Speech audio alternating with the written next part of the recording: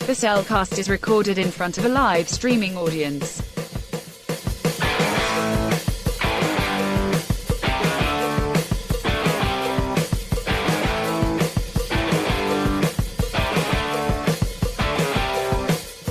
Hello and welcome to another episode of The Cellcast. Joining me today is a man who, well, he might just have to sleep in the bathtub. Welcome, Jacob. At least it's better than the kennel.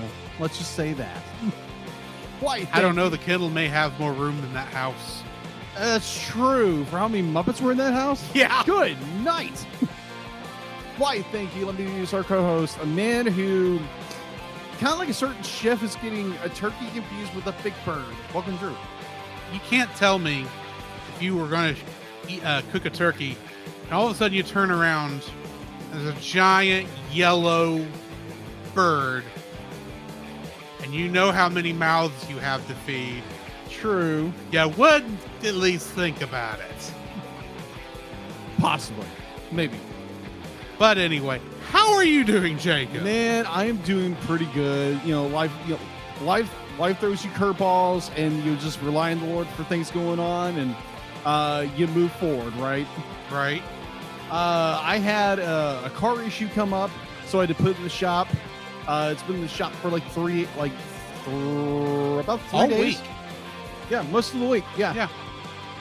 So yeah, that's what I've been doing most of the week. Doing a lot of walking back and forth to work. Yes. Thankfully, it's not really that far. Though No. Most people may not want to make that most trip. most mortal people like the rest of us would be like, don't weigh on earth. I'm not walking a mile and a half to work. No comment. But other than that, it's great.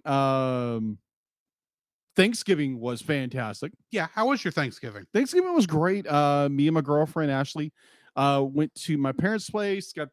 Ashley got to meet the entire family, the primary family, at one sitting. She really enjoyed it. It was a lot of fun. There again, car issues, work. Other than that, I'm looking forward to the weekend. A few things going on. I'll talk about that later. Probably next episode. Right. But yeah, doing great, man. It's the second day in December, so we're entering our way closer and closer to Christmas. Yeah, and you can't tell that looking around the set. Not at all. No, the big tree in the right hand top corner of our set, right behind my head. Yeah, looks like I got kind of a tree halo kind of Yeah. thing. I don't know what you call that. Yeah, full of Star Trek ships. There's a lot of Star Trek ships. A lot of Star Trek. There's a lot of Doctor Who stuff in there True. too.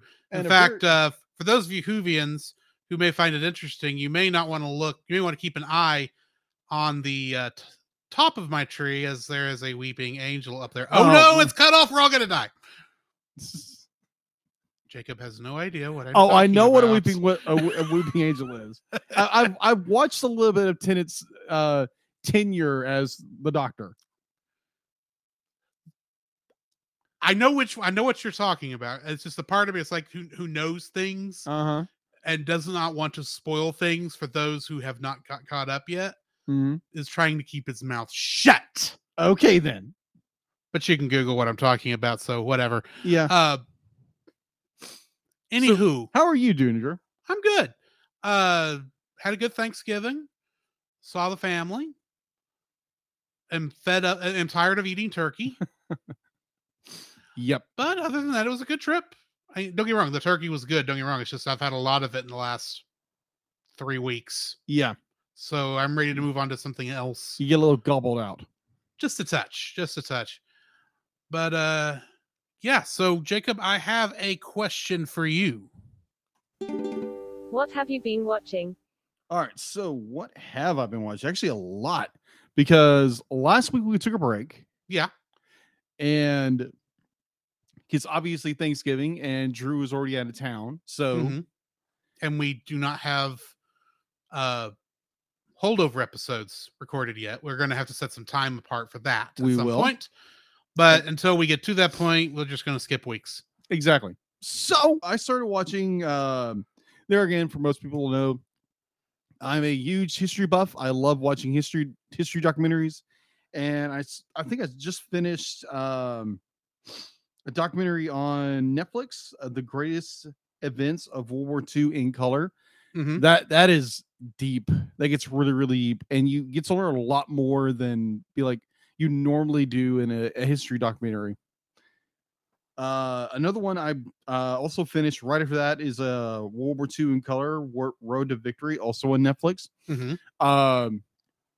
Because most of the time, like when you watch a documentary, definitely about the end of World War II, when the Soviet Union takes Berlin, as in Germany. Yeah, but like you never hear about who the generals were, what was really going on. All you hear about is what's going on with the American side. Well, with this documentary, they actually discuss who these guys were, what their strategy was, and I thought it was very insightful. And it was very like history opening. It's like, okay, these are actual people, not just be like general mill run of the mill people that because I thought it was fascinating. I thought it was fascinating. And so I get done with that, and of course, Netflix it brings up suggestions. Mm-hmm. So a part of history I've never really studied or looked at was the Age of Samurai. Ah, yeah, and the Shogunate. Shogun, yeah. That is fascinating. I started watching a doc. Just finished it actually before I came here. Was Age of Samurai: Battle for Japan? It's also on Netflix, and I thoroughly enjoyed it. It was very eye opening, very insightful historically. It's like, yeah, if we're talking about the feudal Japan with the shogunate and the samurai, it's like, yeah, if you had power, like kiss your butt goodbye, because apparently someone's going to take you out at some point. And it was very the relationship dynamic between all these men were so unique. And am I saying this right? Seppuku is the Seppuku. Seppuku. Yeah, that was just like from a Western viewpoint. I'm like, whoa, wait a minute. Now, Grant, I'd heard of this before, but it was more like in depth about this. And it was like so much of like men, like honorably doing seppuku. Am I saying that seppuku? Seppuku. There's not an R. Seppuku. Actually, I think it's closer to seppuku, but I'm not gonna. No one's grading here, so right. It was. I mean, like it was very interesting, definitely from a Western perspective. I would almost like into akin if you were to watch something. If you were like an action buff, like an action movie buff, be like this would be right up your alley because all it is warfare the entire time, and war strategy and fights and blood splatter everywhere, and a lot of heads coming off, lots of heads rolling. I really, really enjoyed this. Was a really, really good documentary series on Netflix. Highly recommend it. Now I don't know how historically accurate they are because there again, that is not my field of expertise. I wouldn't say expertise really, because it's more my field of study in a way when it comes to history. But it was good. It was very good. It was highly recommended, or it is highly recommended for myself. Let me see. So I finished there again, I love true crime, like I've stated before. Yeah. And my lovely girlfriend mentioned a podcast that she had listened to, and it's in the news now. It's right now in the news. The guy who allegedly did it, he's on trial right now. And this is called Down the Hill, the Delphi murders. You can find it on Apple, Spotify, like anywhere you find like our show. You can find it there. And it's really fascinating because it's a case of two girls who go hiking on a bridge, and the next thing you know, their lives are lost. They don't know who did it, what happened. There's no triggers, no MO, no nothing, because they're so tight-lipped about it. Mm-hmm. Like there's no information what happened to these two. So apparently it was something very horrific. Hmm. And so it's interesting now that this guy, they have stuff on this guy about who he is, where he was. And now they got this like modus operandi. I'm probably butchering that word. Modus operandi. Thank you. Yeah, Drew's my translator in some capacity. I'm not the translator. It's just I think it's where pronounced this way because Yeah, I do pick up on pronunciations easier than you do. yeah, That's all it is. that is true. All right, so that was interesting. That was a really, really good podcast. Definitely, if you're into true crime and something that is currently going on right now in the world of true crime and in trials right now, because that's really big right now. So just so happened I finished season 2 Power Rangers, the audio drama, which Drew recommended. And all I have to say is Nate Marchand from dude, you killed it. You killed it as Rito. Oh my gosh. Wait till you start hearing him in season 3. Oh my gosh. It was because actually season 3 has been really good so far. Oh, okay. But I was listening to it because Nate had told us about like he had a small part, or like he got a part for Rito on this, and he let us hear something like what he said. And I was like, that sounds cool, but to actually hear it in the audio, and the drama, it's like, oh, that sounds so good because he sounds like it. So Nate, amazing job. Just saying it, amazing job, Nate. Yeah, okay. I cannot wait for season 3. I've got to just catch up. I need to remember to, well, technically I need to give you the RSS feed because we are a Patreon supporter of those podcasts, including their X-Men one also. Really? Yeah. So I need to give you the RSS feed so you can get the extra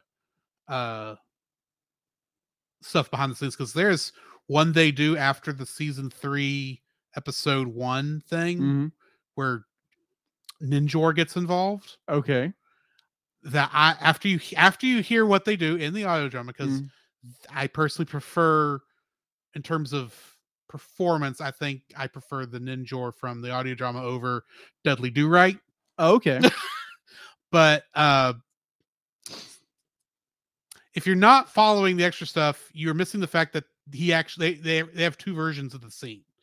All the scenes involving Ninjor. One where it's the guy doing it on the regular drama, and the other where they have someone saying the same lines but with the Dudley Do Right accent, and it is hilarious. Oh gosh. So I need to get you that when you finally get to those episodes. Nice. Or I need to give you that anyway. But anyway, yeah, so I got done with that. Just kind of heads up, like I've had a cold for the last like week and a half. Hey, you sound fine. Yeah, thanks. But I think you do. Well, thanks, appreciate it. I hope our listeners I sound good too. And the last thing I want to bring up, my wonderful girlfriend also brought up this other podcast. We have one of our big commonalities is true crime, so we both love listening to true crime. I know that's not everybody's cup of tea, but this is something we love talking about.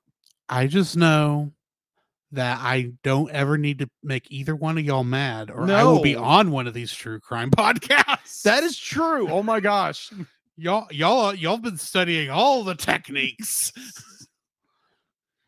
Yeah, let's just say that Ashley she has told me when she goes to sleep, she puts in her earbuds and she listens to a true crime podcast to make her sleep. So to me, that's kind of disturbing. But cool, but kind of disturbing. So again, another true crime podcast. If you're interested in those kind of things, What Makes a Killer is there again. It's on any podcast catcher directory that you listen to, like you listen to the Cellcast. So other than that, that is all I've been watching and listening to. What about you, Drew? So I don't remember if Black Panther Wakanda Forever had come out before our last episode, but I don't think I talked about it. No, you didn't. That's okay, because I saw it again over Thanksgiving weekend. Nice. That is a good movie. Okay. It handles I wanted to say Don Cheadle, but it's not Don Cheadle, it's Chadwick Boseman. Chadwick Boseman, yes. And that's not any that's just names getting tongue-tied in my head. That's all Yes. that was. But Chadwick Boseman, they handled Chadwick Boseman's death fairly well. I know some people would have preferred they showed maybe some more on screen, but honestly, what are you going to do? Exactly.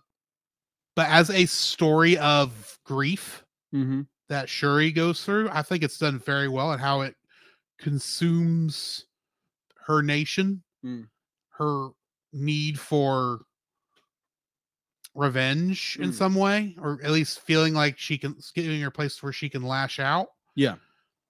But also the fact that the movie has Namor in it also. Yeah. And they changed Namor's background. Okay. In the comics, I think he's Atlantean, which technically makes him Greek. Yeah. Technically, or Roman, Latin anyway. They changed it to South America off the coast of the Yucatan Peninsula, so they're Mayan, basically.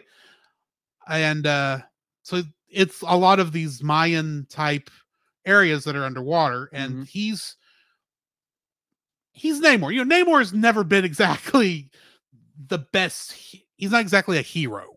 Yeah. He's Marvel's oldest superhero. Yeah. And he's not even really a hero most of the time. He's kind of sometimes he's a hero, sometimes he's a villain. It's whatever's best for his nation of whatever the nation is in the comics. Atlantis. It's not like they could use Atlantis because that's already being used by Aquaman, which is ironic because Namor was created before Aquaman was, and Aquaman was actually a knockoff of Namor. But beside the point. Also, Atlantis is open copyright because it's been around for right. But I understand why. Years. I understand why Marvel would want to change that for this universe. Just so that people weren't directly comparing the two characters, if for no other reason. Also, this is a minority people in the world generally, much like the Africans are. So it's two minorities fighting each other. Yeah, in a way. Or so. I did think that even with those changes, I thought they did a very good job of what little I know about Namor. I have read one single Namor comic, and that was his very, very first one because it's on the Marvel Unlimited app. But I thought they did a good job with it and how they handled both of their need for revenge. Got it. And how they had to eventually. Well, I'm not going to spoil the end of the movie. Yeah, please don't spoil definitely go watch it. It's actually a very, very good film.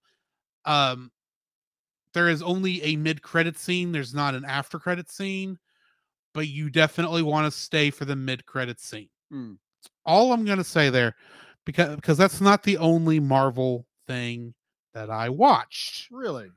Over Thanksgiving weekend, because as soon as we got home, we went on to Disney Plus and watched the other big Marvel release that happened this month. The Guardians of the Galaxy Holiday Special. Yeah. AKA Drax and Mantis kidnap Kevin Bacon. Ironically, in David Crowder's house. I heard about that. That was filmed in his house, apparently. But that is just a lot of fun. Oh, wow. It's not as serious. It's a holiday special. It's much like the one we're recording tonight. There's not any big negative, horrible, dramatic stuff happening other than there is a reveal that occurs between two characters. That's all I'm going to say. Okay. But after having seen the trailer for Guardians of the Galaxy Volume 3 that released, I now understand why they felt the holiday special had to come out first. Okay. Because it does connect in some stuff. Okay. But yeah, I watched that. That was fun. I also watched when I got back, I went over to our buddy Chase's and we watched an anime, as we sometimes always do. And this one was a couple episodes of I was reincarnated as a sword. Okay. It is an isekai, as you can probably guess from that Okay. title. It's actually a very good story. It does have the isekai tropes, but they're like they flash by and then they get to the good stuff. Okay. It's a very fun, very good story. It's got a very interesting concept for a world. It's still video game based, like a lot of these are, but I mean, it's an interesting way to handle that. Yeah. Other than that, the only other thing I've been watching is Kamen Rider. For reasons I'll get to later. Gotcha. So, yeah. That's what I have been watching. Other than a couple of things I bet we're going to talk about in the news. The Cellcast News with your host Jacob Heron.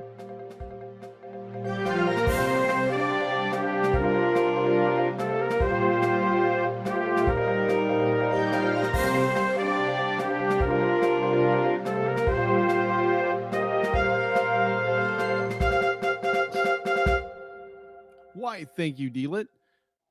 Oh man, it has been busy news-wise. Yeah. So let's get into news, shall we? So when I say Oswald, what do you automatically think of? I already know what you're referring to. Yeah. Which is not helping this in the slightest. No. Oswald, actually, I can tell you what the first thing I think of when you say Oswald, and that is Oswald Cobblepot, aka the Penguin. But I know that's not who you're referring to. Exactly. You're actually referring to the very first cartoon character of the Walt Disney Corporation, made for, I believe, Universal Mm-hmm. at the time, which was Oswald the Lucky Rabbit. Yes. That had been owned by Universal pretty much up until about, what was it, 10, 11, 12 years ago, somewhere in there? 2009? 2009. Right, in preparation for the video game Disney Epic Mickey. Mm-hmm. I've seen a couple of the shorts, but they're still not on Disney Plus because I think while the character rights have gone back, I don't think many of the rights to the cartoons have made the transition. Not yet. I don't think so. They're not displayed on Disney Plus just yet, but no. I have seen a couple in certain locations. Mm-hmm. They're good cartoons from that era. Yeah. Well, they just released a new Oswald the Lucky Rabbit short, right? Yeah, the first one in like 100 years. 94 years. Nearly 100 years. Nearly 100 years, yeah. So, Oswald back, Disney premiered the new animated short starring the 94-year-old character, directed by famed animator Eric Goldberg. How to Stay at Home, Pocahontas, Fantasia 2000. Yeah, so it's available on YouTube today or now, so you can go watch it there.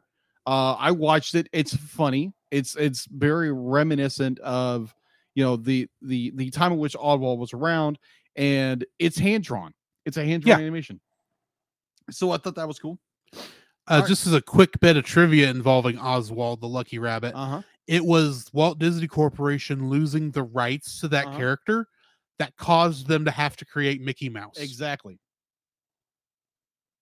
And then never give those rights to anybody because they learned their lesson. Yeah, because what was it? A couple of years, like I think it was like this year or something like that. They were trying to like put Mickey Mouse in the public domain. They've been trying that for the past 40, 50 years, and every time Disney successfully convinces them to extend the rate of copyright, which is why we're up to 70 plus years after the death of the creator. Yeah. And it's around the time again that what is the name of that cartoon? Steamboat Willie is about old enough again to make it into public domain. So of course they're trying to keep it from going public domain. That is true. Now, granted, while that may mean going public domain would mean they would lose the exclusive rights to the short, they would still own all the rights to the character of Mickey Mouse because that is the company's trademark. Unlike some of the other characters in there, it may give them problems when referring to what is the cat's name? That's the villain in a lot of those. Jim Cummings voices him now. Oh, He was on Goof Troop. the cats. Oh, Pete. Pete. Pete. the Why cat. couldn't I think of Yeah, Pete? Pete the cat. Pete the cat. I always think he's a dog, but he's a cat. He's actually a cat. They might give him trouble with Pete because Pete is the other major character in there, along with some of the background characters most people don't remember, like Clarabelle. Clarabelle. She's got a longer name, and I can't remember what it is. But anyway, but still, I mean, who's going to fight you over some of these? They own the rights to those characters. Yeah, they just want to have exclusive rights to the cartoon itself. Exactly. Which is ironic considering the thing's old enough; it should be in public domain by now. Very true. Oh no! What's funny is that while they are trying to keep that in, they no longer have exclusive rights to another certain lovable, huggable character, Winnie the Pooh. Yes, because blood and honey is a thing. Yeah, I saw that. I was like, Jim and knees. I would not recommend going to watch this over the trailer. But there's a part that's like, I will watch this. I will hate this, but I will watch this because I have to. This is a train wreck that I will not want to stare at, but I will not be able to look away from. Oh my gosh. It's being done because you can. You can, because the copyright is... Because Disney doesn't own the copyright to the characters. It's been licensed since they made the first Winnie the Pooh shorts. And now Disney doesn't hold any control over it anymore, other than their own movies. Yep, exactly. All right, so apparently there's a new movie coming out. I want to just let you guys in on this, what's going on. The Amazing Maurice. It is a movie coming out from straight from... Oh, no wonder this makes sense. You know, when you write notes or you copy paste notes, you don't read them fully. It's like, oh, okay, that's something I did today, so I'm just reading it right now.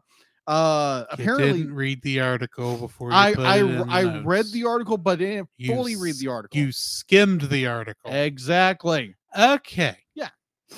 So apparently, this is a Terry Pratchett Discworld coming through the big world. What did you say the name of the movie was? Or have you said the name? The Amazing Maurice. And his rats. Yeah, and his rats. I have not actually read this book yet, but that is a Discworld book. Yeah.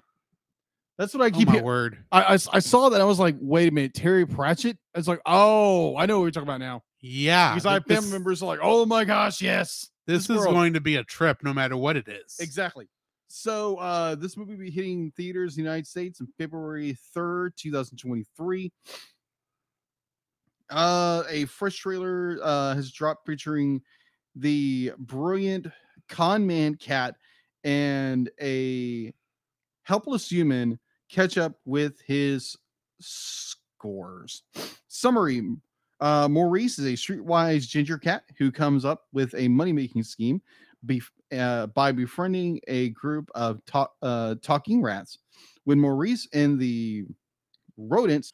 All right, so G-Kids has announced that they are releasing New Gods Ying Jun. I'm probably mispronouncing it, but I apologize for that.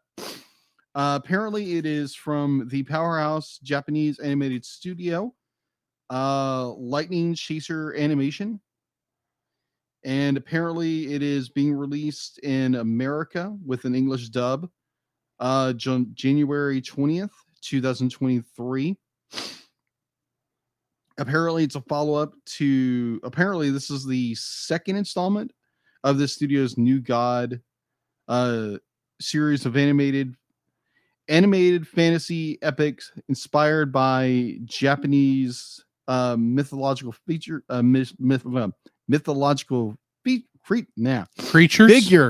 Figures. Let's say that right. Figures. You're trying to combine figure and creature into the same I was. word. I am terrible at speaking. All right. So I think we mentioned before there was a news trailer for the Super Mario Brothers movie coming out from Illumination, and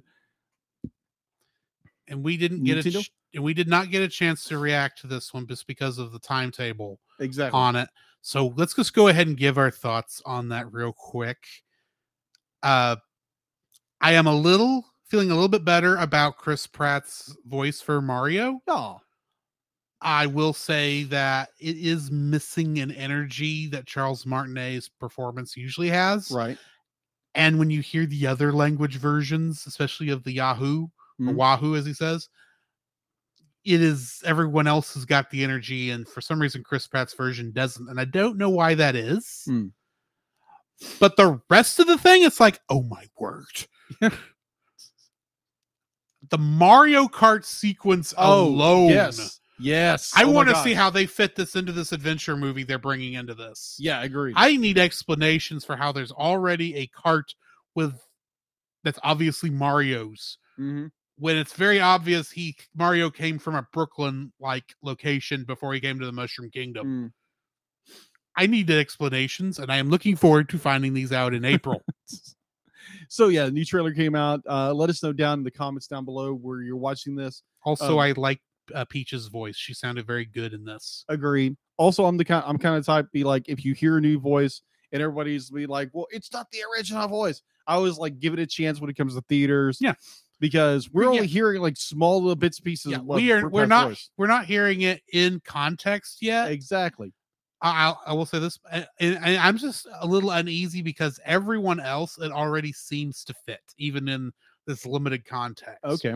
Granted, 15 minutes into the movie, I will be fine. It just also feels like they're being what few lines Mario has had to say in these trailers is they're very short lines. Yeah.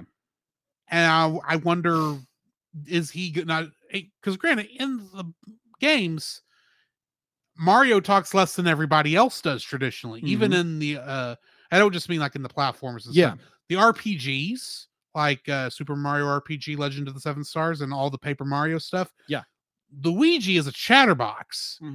Mario never says anything outside of, yeah, or wahoo, the normal Mario stuff. Right.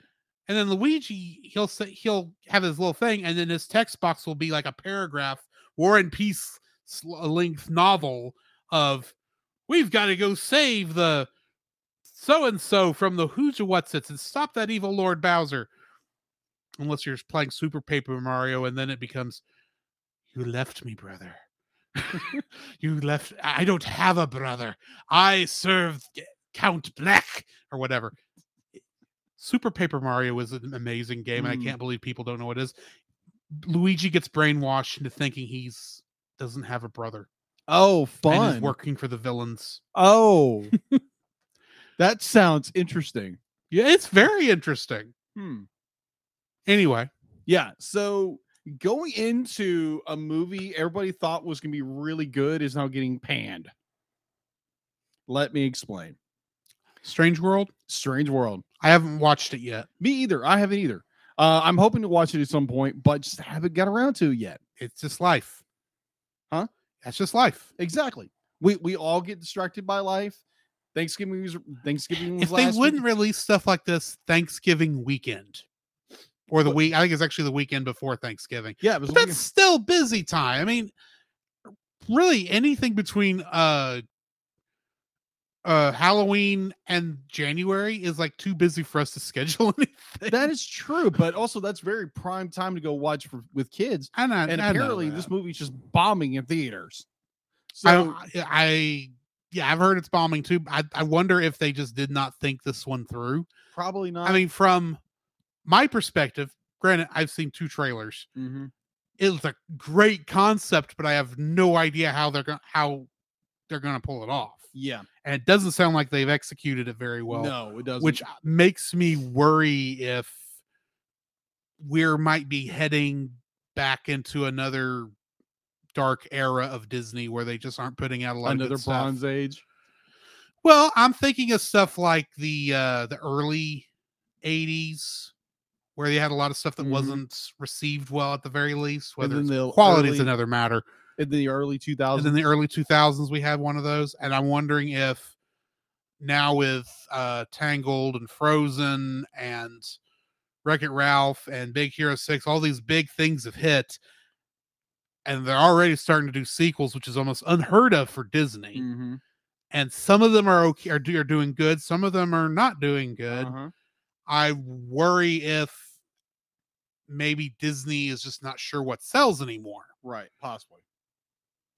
All right, so let's Great. Like I said, I'm not talking about the quality of these movies. I'm talking about how well they're performing at the box office. True. Very true. So let's get into the what the news says about this. Family audiences haven't been too eager to go watch Disney's Strange World this holiday weekend so far. According to industry traders, the sci-fi fantasy only made about $2.5 million on Tuesday and an estimated $4.2 million on that Wednesday, putting on track for an estimated $23 million for the first 5 days of the holiday. However, the film looks like to cap about $18.6 million with a $5 million Friday and a $4.3 million on Saturday. The film is not doing very well overseas for reasons here or there. Not again the full spoilers for the film. Where in primary markets of Russia, China, France, Middle East, Mongolia, and Indonesia, and several other territories, the film has only managed to eke out a measly 28 million globally right now. That is because this movie, it was like $180 million to make, almost 200 million, and apparently Disney sticking to their guns with certain things is not helping with their global distribution of this film. So to end off news, there again, this is not animated at all. This is, I think it's more personal for guys like us. Yeah. So last Sunday we lost Jason David Frank, also known as the Green Ranger from Mighty Morphin Power Rangers. That was not last Sunday. That was 2 Sundays ago. 2 Sundays ago. I apologize. So I just wanted to give a shout out. Be like, that was utterly shocking for most of us who definitely grew up watching Mighty Morphin Power Rangers. So yeah, just wanted to give it a little shout out, hit the little figure on our stage right now in memory of JDF. You know what's ironic? What's that? The episode of Monster on Film Vault we recorded most recently on Mighty Morphin Power Rangers. Yeah. Is the first episode of the Monster on Film Vault that's gonna come out after he passed. Wow. Not planned at all, of course. Wasn't. And in fact, I still don't think it's out, but that will be out as soon as he can get finished with it, I'm sure. But yeah. That is crazy. Yeah, agreed. And Jason David Frank will definitely be missed. Agreed. Yeah. You know, thoughts and prayers go to his family and all the fan base out there, because that was devastating. Yeah, and it was confirmed now that it was suicide. So we should say that, you know, if you are contemplating suicide, definitely call the suicide hotline. I don't remember the number. 899. Thank you. And yeah, because that's you are loved. Go listen to the Geek Devotions, guys. Yeah. They'll definitely make you feel loved. Exactly. In fact, they just recently put out a Green Ranger. They did devotion. So yeah, they did. Yeah. So yeah, be like, yeah, like I always try to say, you're not alone. You're not alone in this. If you're struggling with thoughts, please go to talk to somebody. Like Drew said, you're loved. There's a ton of people out there who want to talk to you. If you're a Christian or not, go get help. Yeah. If you are dealing with those thoughts, just go talk to somebody. That's all we ask. Yeah. And so, yeah, that's the end of the news. All right. Well, then let's jump into the spoiler-free section of our review for The Muppets Family Christmas.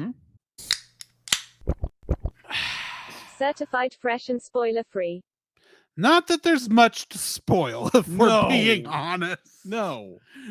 This is not exactly a very heavy movie. No. It is literally it is a Christmas special in every sense of the word you can think of. That is not Star Wars, although the Star Wars one was trying to go for this kind of also. I am convinced I saw this at some point, maybe just I changed the channel and it was on, because I remember distinctly the Fraggle Rock section of this. Yeah. But I had not seen it. The reason it ended up on the list is I happened to catch a Nostalgia Critic review of this, and it just looked like this was just a happy, fun time. And I kind of had a feeling after Studio Ghibli, we needed something light. Yeah. It's not to say Studio Ghibli movies you're not. No, but I mean, they're usually denser than a lot of films. And plus, when we were originally scheduling all this, I thought we were ending on Tales from Earthsea before schedule changed. And let's just say that's not what I'm looking forward to next year. From what I understand, we'll get there when we get there. But this just looked like it would be a fun little holiday movie. Yeah. Just to kind of, start off the season happy with a little bit of joy. Exactly. And yeah, I actually did very much enjoy this. I will say, if you're going to look for it, there are 2 different cuts that you will find on YouTube, and we chose the wrong one. Apparently. Or I chose the wrong one anyway, because I'm the one who found the video. Yeah. There's one where it got cut down for, I think, some commercials, and it was like on a cable network, I think. So they cut it like shorter than they normally would have been cut for commercials to add in more. And then there's the original version, I think, that aired on, was it CBS? ABC. That makes me even more sense. But yeah, go find the longer version, the one that's 55 minutes long, because we saw the 45-minute long version. True. Anyway, what are your thoughts? My thoughts, first time I ever seeing this, it was a pleasant surprise, definitely with a lot of the reveals. I'm like, oh, there again, this movie came out in 84. Yeah. Or it was a TV special back in 84. 84 or 87? 87, I believe. 87. Okay. I thought it was 87. Yeah, 1987. I might be wrong, but we'll get there when we get there. Right. Info and stuff. But I really enjoy this. I watch it. I'm like blown freaking away. It's like, oh my gosh, they're bringing in Sesame Street. They're bringing in the Fraggles. And the Fraggles blew my mind. I was like, what? Are you kidding me? They're bringing these characters in. And far as I understand, my limited scope of the Muppet world, be like, these characters have never crossed over except for, I think it was like the Sesame Street Gang were in the Sesame Street Gang were in the final episode of the Muppet Show. And of course they were cameo appearances of Big Bird and Oscar the Grouch in both the Muppet Movie and the Great Muppet Caper. There we go. And then nearly every Muppet, both from Sesame Street and the Muppet Show, were in the wedding scene at the end of there we go. Muppets Take Manhattan. And then pretty much one of them was in the Muppet Movie, also in that final scene, because that's the one where they had to get so many puppeteers to handle every single Muppet on stage. Yeah. In fact, I think Tim Burton was one of those puppeteers, if I remember correctly, in that scene. But anyway, yeah, really enjoyed it. It was a pleasure and a treat to watch it. It's definitely not a heavy story. It's a Christmas tale. It's a Christmas story where Muppets get together and cause mayhem and, have a Christmas spirit about it. Yeah. Highly recommend it. Go watch it where you can, because this is definitely not coming back. No, and I will go ahead and tell you the reason. Muppets are owned by Disney. Sesame Street, I believe, is either completely owned by HBO now, which means it's Warner Brothers. And then the Fraggles, which apparently there is a new Fraggle Rock show. I did not know this until I was doing research. They are owned by Jim Henson. all three of these companies they're not diametrically opposed per se, but it's going to take an act of God to get them to work together on this, and Disney and Warner Brothers. And this is never going to get released. I think, again, I am actually surprised that I think it's only because of the pre-existing deals that they have not been forced to be edited out of or at least the Sesame Street gang hasn't been forced to be edited out of the Muppet movie and it's all their other appearances and that stuff. Yeah, because they have been edited out of the Muppet Show. Really, the final episode that I mentioned. Yeah, it ends on them singing "Can You Tell Me How to Get to Sesame Street" with all the Sesame Street characters showing up. It's cut. All you get is one little shot of Cookie Monster. Interesting. Because he has the same eyes as Marty Feldman. You don't know who Marty Feldman is, do you? No, I don't.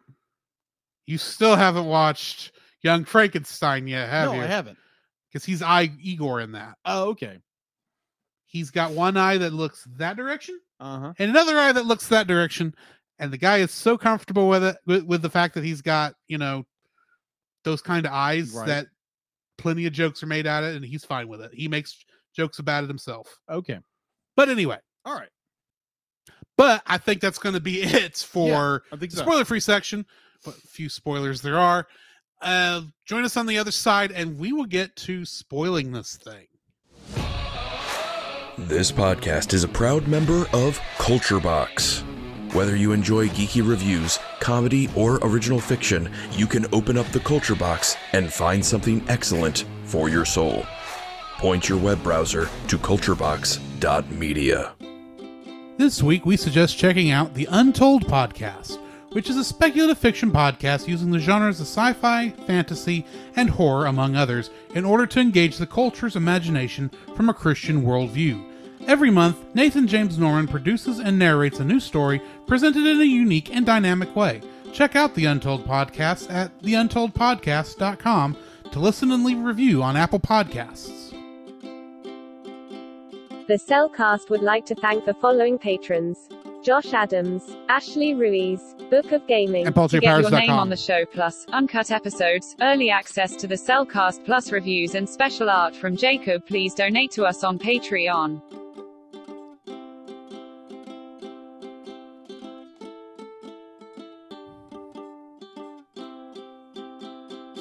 And I will say on that Untold Podcast, they have a Christmas episode they did a couple years back called White, spelled W-I-G-H-T, like the ghost.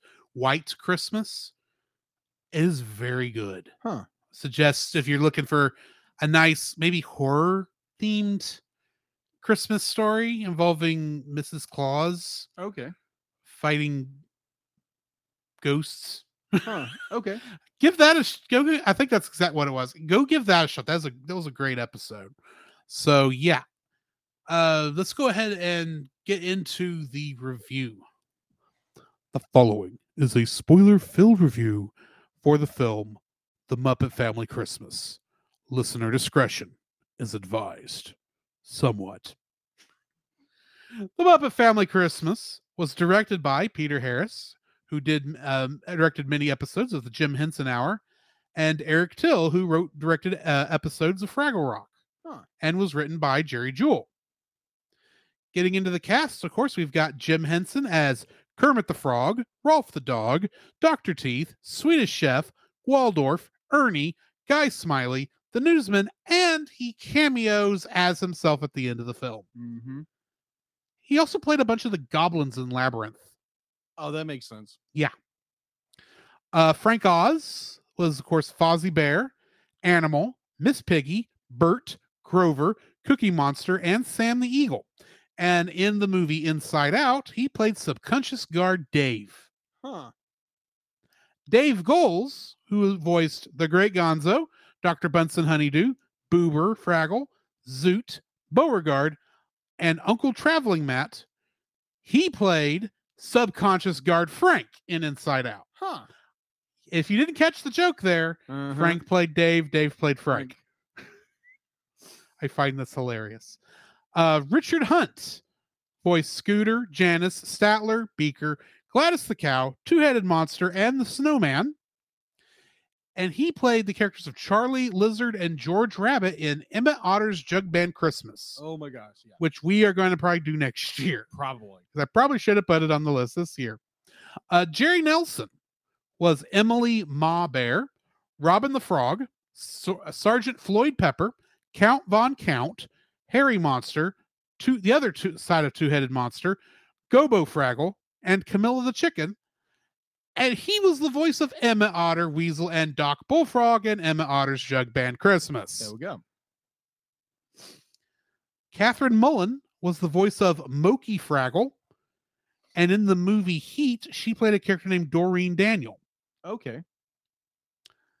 Karen Prell was the voice of Red Fraggle and Maureen the Mink. And I had a hard time finding stuff for her that was not Muppet related. Okay. But in something called The Great Bong, she played Little Bong. Okay. I have no idea what this is. Okay. Steve Whitmire. He was the turkey, Rizzo the rat, Wembley Fraggle, and Sprocket the dog, along with Lips. He would later go on to be the voice of Kermit the Frog for many years, actually taking a bunch of Jim Henson's roles after he passed. Yeah. But he also played a character named Weldon the IT guy in a show called Cave-In Okay. after he got kicked out of the Muppets. Carol Spinney was the voice of Big Bird and Oscar the Grouch. And as you can imagine, that takes up most of his filmography, because that's mostly what he did, was those two characters. But he also played a character named Mr. Lion in Bozo's Big Top back in the 1960s. Oh, okay. David Redman, who was the voice of Miss Piggy's photographer in this, is the current voice of Scooter, Janice, and Beaker. Huh. And Gerard Parks, who played Doc in this, the old man from Fraggle Rock. Yeah. He played another character named Doc in the Boondock Saints. Oh. And Kingdom Hearts connections. You want to take a guess? 2. No. 1. No. 0. Yep, there was nothing. Oh, wow. Okay. Absolutely cotton picking nothing. I tried. I haven't been doing the Smash Brothers ones that often anymore. Right. I looked there too, just in case. Nothing. Okay, then. So what do we got in info and stuff? All right. So The movie came out in 1987 on ABC. That's about all we know. pretty much, you nearly stole all my thunder there, pal. Thank you very much. I'm sorry. All right. So IMDb, you took 2 of them. That was about it. There's probably only 3 things. IMDb, it has a 8.3 out of 10. 8.3 out of 10. Yes. Production was Jim Henson Productions, distributed by Jim Henson Productions and ABC Network. Its release date was November. Why am I thinking November? It's December 16th, 1987. It was released on DVD and Blu-ray, or DVD and VHS, but heavily edited. Right. Edited because the rights issues were already hitting them during the DVD era. After Disney bought the Muppets. Exactly. And Sesame Street was already not playing ball before they got bought by HBO. Mm-hmm. Yeah. Anyway. That's it. That's about what I figured. Uh-huh. Getting into the summary. Fozzie Bear's driving many of the Muppets to his mother Emily's farm for Christmas while they all sing We Need a Little Christmas. Unbeknownst to Fozzie, Emily Bear is preparing to go to Malibu for the holiday and rent her farmhouse to Doc and Sprocket, who went to spend a nice quiet Christmas in the country. Doc and Sprocket have arrived when Fozzie and the other Muppets enter, disrupting Emily and Doc's plans for the holidays. Just then, Miss Piggy calls to tell Kermit the Frog that she is at a photo session and will be late, making Kermit very worried. Rolf the dog and the Swedish chef arrive, and they begin to prepare for Christmas. Meanwhile, Fozzie builds a snowman outside, and the snowman comes to life, singing along with Fozzie and putting on a comedy act with him. After the performance, Fozzie goes into the house where he tells Kermit about the new act. This is interrupted by Miss Piggy calling again when she tells Kermit that she is doing a little Christmas shopping before she goes to the farmhouse. Sometime later, the gang watches a home movie of themselves as babies during the first Christmas together. I really hope it's not longer than the version we actually saw, because that was hilarious how quick it was. It was a lot longer, apparently. That's sad. A group of carolers then arrive, consisting of Big Bird and the rest of the Sesame Street Muppets.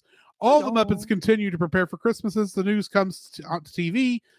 On TV, the Muppet Newsman reports that the worst blizzard in 50 years is approaching the area. Kermit realizes that Miss Piggy is out in the storm and gets more worried about her.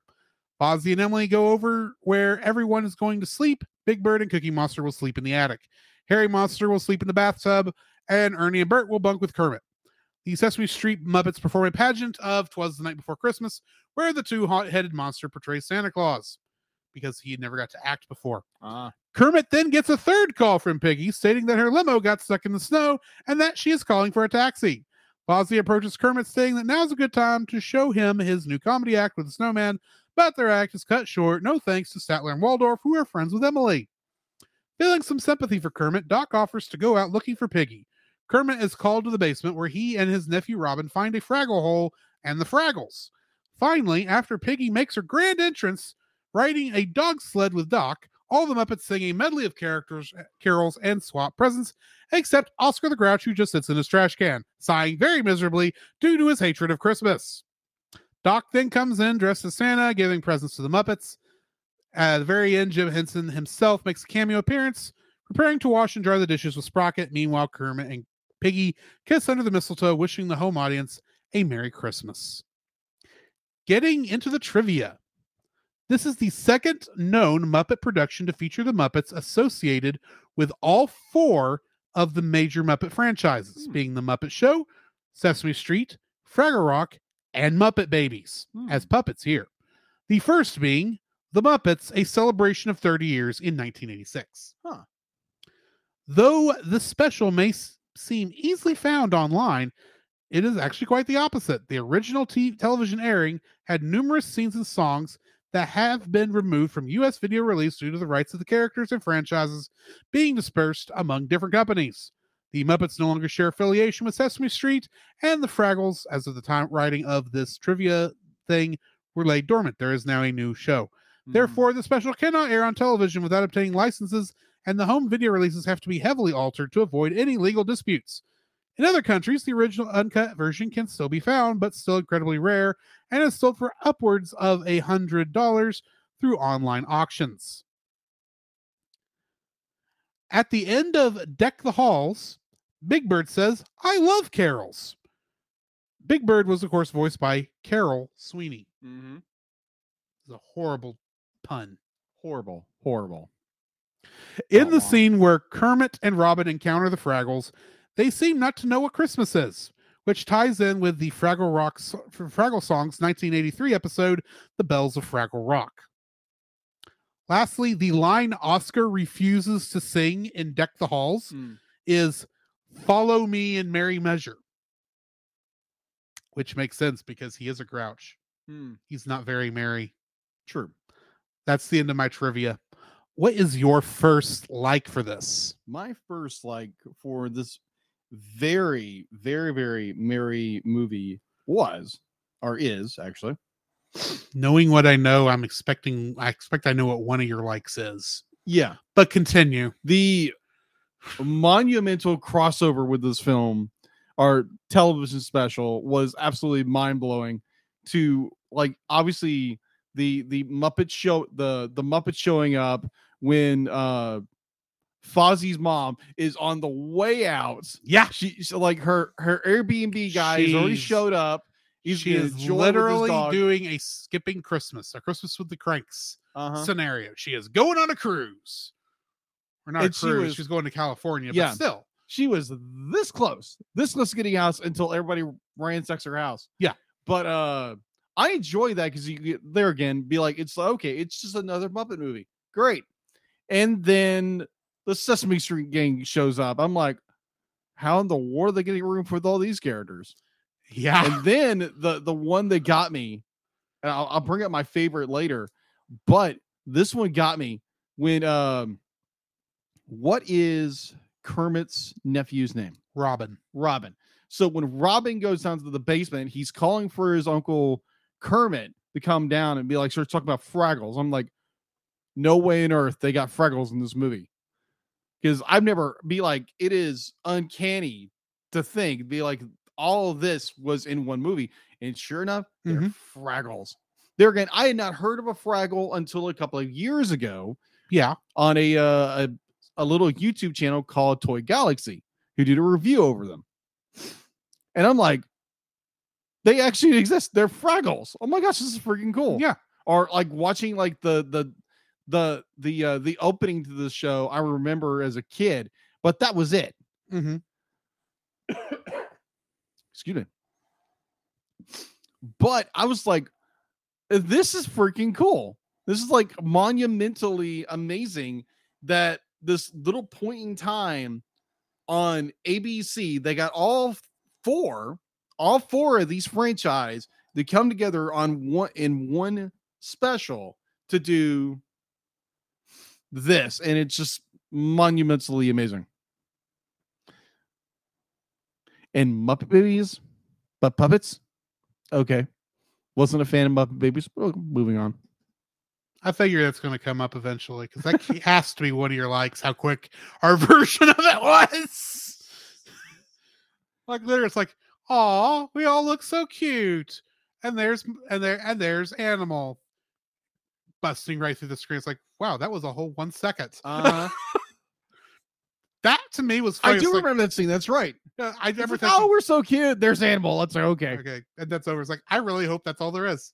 I really want that to be the entire thing they ever did. No, it wasn't. Which is, yeah. That was hilarious to me. How at least on our edit, yeah, how quick it was. It's like, yeah, this is here because we need it, and we're done. Yeah, pretty much.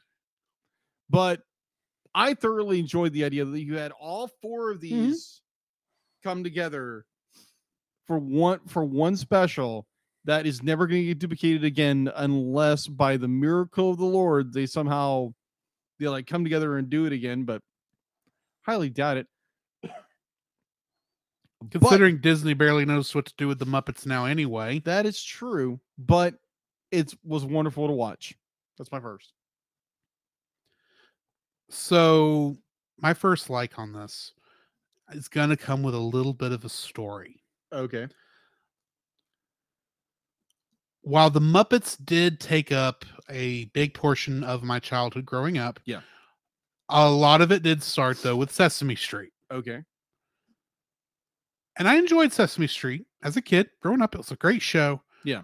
Probably there's still like the little cartoon shorts that still go through my mind, like when I'm counting 1 to 10. Yeah. Or really 1 to 12 is the one I'm thinking of with the little ball rolling around.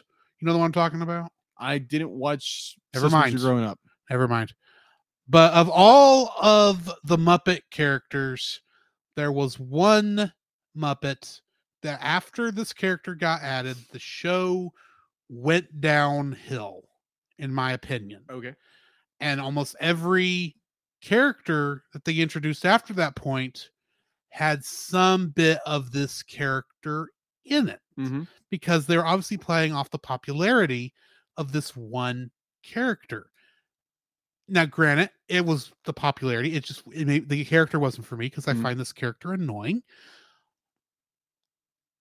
But that character, while probably still very early on since he showed up, is in this movie. Okay. And I am so happy that Elmo has no lines in this film. He's there and he doesn't get to say a word outside of singing them stupid songs. I'm not saying the songs are stupid, you know what I mean. But it's like, yes, Elmo had to shut his trap for the whole movie. Thank you. I hate you, Elmo. Elmo is my most hated character, and every bit of what I don't like about Sesame Street, the new Sesame Street characters that came after its creation, is because they all are somewhat based on what made Elmo popular. And because everyone has this sort of thing. Right. You have that one thing. It's like, this is what ruined it. Elmo is that thing because Elmo is the most annoying character the Muppets ever made. Okay, so I've got to say something with that. So there again, I did not grow up watching Sesame Street at all, but I did grow up watching Turtles. So the 1989 Elmo is the Venus de Milo of the Sesame Street, except people liked Elmo for some reason. Yeah, let me finish. So with the Teenage Mutant Ninja Turtles from 1990, the movie, yeah, you know who voiced Splinter? Yes, I do. Elmo. It's the guy who voiced Elmo. It's Kevin Clash. Yes. And that's the thing. Kevin Clash does a lot of Muppet stuff too later on, because by this time he had joined the Muppet Performers, at least the Sesame Street stuff. But he will voice a couple characters when they started Muppets Tonight, that TV show. So it's not like he's not involved. It's just, and Kevin Clash, I think, actually does a good job in the acting department. Yeah. It's just that his most famous character is one I absolutely hate. Yeah. Me hearing that voice is like, that's a little much. Just a little bit. Elmo says that Leonardo, Raphael, and Donatello, and which one am I missing? I'm missing one. Y'all need to go out and defeat Shredder. Like, the Foot Clan is destroying the city. Do not destroy my childhood, man. Do not destroy my childhood. You evil, evil man. Hush. Don't do it. Do not do it. This episode of Sesame Street is brought to you by the letter C for Cowabunga. Woo. There we go. Splinter loves you.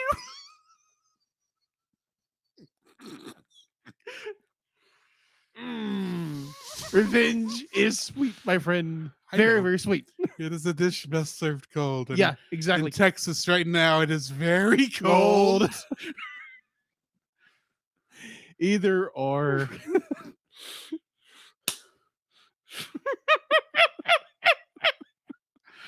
Let's go and get a commercial. Yeah, that'd be nice. All right. So, oh my gosh. Yes, that was funny. Oh, anyway, yes, Elmo, my most hated character in the Muppet history, doesn't get to speak in this, and that's why it's my first slide. Nice. Very nice. Oh my gosh. My second like, it goes to special cameos. Freaking Jim Henson shows up. I didn't know this. He didn't tell me. Why would I spoil this? Of course not. I wish I had to known before I put it on the list, but because I watched that Nostalgia Critic review, I knew it was coming. Yeah. Wasn't sure where it was, but I knew it was coming. So I'm watching the film, and like it's getting towards the end. It's la-di-da-di-da, and then they pan to the kitchen. It's like, oh my gosh, it's Jim Henson, because you never see this guy actually act. Except for this. Well, he's got cameo appearances. He does have a scene in I don't remember which one of the three movies we've already reviewed where he's on a carriage. Might have been Great Muppet Caper. That's right, he is. Okay, because Frank Oz has a cameo in that same one where Gonzo says, "Hey, maybe I can get a nice picture of you and your wife." "Oh, my wife's not feeling well." "Oh, maybe she should have stayed at home." And he says, "My wife is at home." Oh. But just seeing that, because there again, one of my childhood favorite movies of all time, Teenage Mutant Ninja Turtles movie, with that being one of his last projects he ever did, and to see him in this movie was fantastic because Jim Henson is a freaking tour de force when it comes to puppetry and all that. But I found it just very enjoyable seeing him in the kitchen with what's the dog's name? Sprocket the dog. And I just found that a very enjoyable moment to see Jim Henson not doing this number. Oh, he does a lot of that too. Yeah. And talking as a frog. Hi ho. Yeah. But I just found that incredibly delightful and brought a smile on my face. I'm like, I literally did the dog head turn. It's like, what? Did I see that right?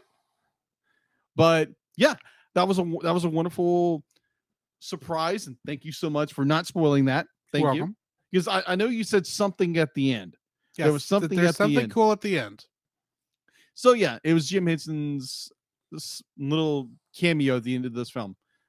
Very pleasant, and just nice to just have them in the film. So that's my second. So this is my second like also. Okay. It was nice seeing him because you don't get to see him often. No. There are some interviews that he did on, like, I think it was the Tonight Show, where he is there with Kermit, and you can actually see him performing Kermit next to himself. Nice. And there's some things like that, but you just don't get to see him that often, especially this era, because this is like just a year or two prior to his suicide, or not suicide, his death. I don't remember how he died. Yeah, I think he died of cancer. Yeah, it was cancer. Sorry. But this is like a year or two before he died. And most people don't know this, I don't think, but he was already on the verge of selling not just the Muppets, but all of the Jim Henson Company to Disney at this time. And it fell through right after his death. And then the family decided they didn't want to sell, but they sold the Muppets because they needed money. But beside the point, that's also the reason why Disney made the Muppet Christmas Carol and Muppet Treasure Island in production with them, because they already had these deals in place, and Disney was being incredibly nice helping them get these two movies out. Yeah. But yeah, this is I love his cameo in this. It's a nice, like, 3-second cameo. It's meant to be. It's like all Christmas specials. You have some people who just show up for a second, and it's just important that they showed up, and that's what this is. But I had, to some degree, if you're a kid, you're gonna go, "Who's the old guy? When did he show up?" So yeah, I do like that Jim Henson is in this. It's a nice little cameo, and it's nice. It's nice and heartwarming that he was able to be in this. The father figure of this whole Muppet family. So what's your third like? My third like would be the interaction between, I thought it was absolutely hysterical how they did this, was Big Bird, of how big this character is. You put him in a kitchen scene with the Swedish chef. Yeah. After the turkey sells Big Bird out. That was funny. That was funny. Because the Swedish chef's been trying to catch the turkey all night long, and finally the turkey says, "Okay, I'll confess. I am the Christmas turkey. But why go for the small meat when you can, why don't you just take a look at this?" And he opens the door, and there's Big Bird. It's like, and you just see the Swedish chef's mouth open in shock. It's like, ooh. And yeah, absolutely hysterical. I'd be like, it's like, like you said, the turkey sells Big Bird out, and it is absolutely hysterical. The Big Bird, like, you've got this enormous figure, like, turning around in this scene with the Swedish chef who's trying to figure out, how do I do this with this bird? Yeah, like, how do I make this bird into a meal? How do I cook this bird? And it's just, it's a very funny interaction. And I found it very funny, very cute. And it's very heartwarming. It is. There's a lot of heartwarming in this. Yeah, agreed. There is. So, yeah. Just that whole scene with the Swedish chef and Big Bird. And I don't know how they pulled it off with this. They do a massive set in order to get this, Big Bird. He's a big bird. Well, let me help put it into perspective about what we're actually seeing here. Yeah. Big Bird is performed with Carol Spinney in the Big Bird costume. Yes. Especially at this time, because he would have been young enough he could still do that. He'll have one hand reach pretty much straight in the air, controlling Big Bird's mouth, with another hand controlling whichever wing is closer to the camera. Swedish Chef is performed by two actors. One performing the mouth, and two real life human hands. Yep. Now, if you ever see pictures of Swedish Chef and he's got standard Muppet hands, that's because there is when they're doing like the still shots, they do have a version of Swedish Chef that has regular Muppet hands. But when he's actually doing a lot of the performance, he has real human hands. And I believe in the early days, it was actually Jim Henson who did the hands. Really? And it's his wedding ring that is still ends up being replicated on every new person who does Swedish Chef. Because the Swedish Chef is married and has a ring. Because Jim Henson had a ring. And didn't take it off during the shoot. Got it. So you've got one guy who has to be standing on, the standard human platforms that they have around the sets. To be very careful because to make room for the areas where the Muppet performers are sticking their hands up through the floor. And there's two of them that have to be very close to, there's two people who get like very close into where Big Bird and Swedish Chef are. And it's like, wow, that had to take some logistics that I can't even fathom. Keeping all three of the people running that without crashing in and falling over and killing each other. Yeah. Agreed. Completely agreed. Yeah, that scene was absolutely hysterical, and definitely how they pulled it off was just wow. Yeah. So yeah, that's my number 3. My third and this is just going to sum up what I love about this film is this is just a happy, warm, fun time. Agreed. This is the message of this is in the first song. We need a little Christmas. It's about getting together with your family, whether it's your actual family or your found family, and having a big happy time. Enjoying each other's company. That is what this movie is trying to get across. And, it starts off like every musical number is a group number. I mean, there's like 1 or 2, maybe 2 at the most, where it's less than 5 characters. And one of them is the one between Swedish Chef and Big Bird. Yes. And that's just a kind of a duet, which is hilarious with the Swedish Chef singing his part in the faux Swedish. But it's about being together, and it comes right. And my favorite part of this is still the medley of Christmas carols at the very end. Exactly. It's a good 10-minute section, of them just singing Christmas carols. And you're just allowed to exist in this warm, fuzzy moment, and you're wanting to sing right along with them. And then of course they give gifts to each other, which is nice. But I mean, it's just even the spot where they go down to the Fraggle Rock area, and they explain Christmas to the Fraggles, which they didn't know at Christmas, but they had something similar because they give this rock pebble to each other back and forth. And one of them finally gives it to Robin, and then Robin gives it to, was it Fozzie? I think it was Fozzie.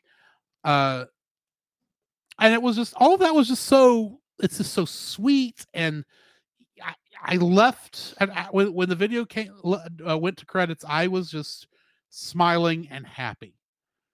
And that's what this is. It's just a good, as much as we need meat when it comes to entertainment. Yeah. Big, dense stuff like what we just got through 3 weeks of with Studio Ghibli month. As great and amazing as that was, as good a full steak dinner as that was, sometimes it's nice just to have something sweet and probably not healthy for you, but tastes good and makes you feel warm and fuzzy inside. Agreed. Actually, I'm not even going to say it's that. This is, I know you hate soup. Not the biggest fan of it, yes. But let me give you my example here. Okay. All this week, or all the weekend over Thanksgiving, we had these big turkey dinners with the mashed potatoes, all this, all those your standard Thanksgiving trimmings. And that was good and all, but on Sunday for lunch, we had a soup. Okay. My mom makes this great soup, and I've got the recipe, and I think I've even made it for the singles group once. Okay. The sausage, bacon, and bean soup. Oh yeah. It is my favorite soup. If Studio Ghibli month was that nice big turkey dinner with all the fixings, Mhm. this movie was that sausage, bacon, and bean soup that tastes good, Mhm. is filling, and makes me feel warm and happy. Okay. Fair enough. That's just what this was for me. This was a nice bowl of soup on a cold day Gotcha. of my favorite soup. Nice. Very nice. And that's my third like. Okay. Which brings us to dislikes. Ooh. What's your first dislike? My first dislike of this film, Besides the fact the Muppet Babies were in it. oh, I had no problem because they were in it. They were here and gone. Yeah, our version I was like a second. Okay, it's there, gone. We're good. I'm not kidding. As much as I watched Muppet Babies as a kid, and I didn't have quite the adverse reaction to it you've got. Right.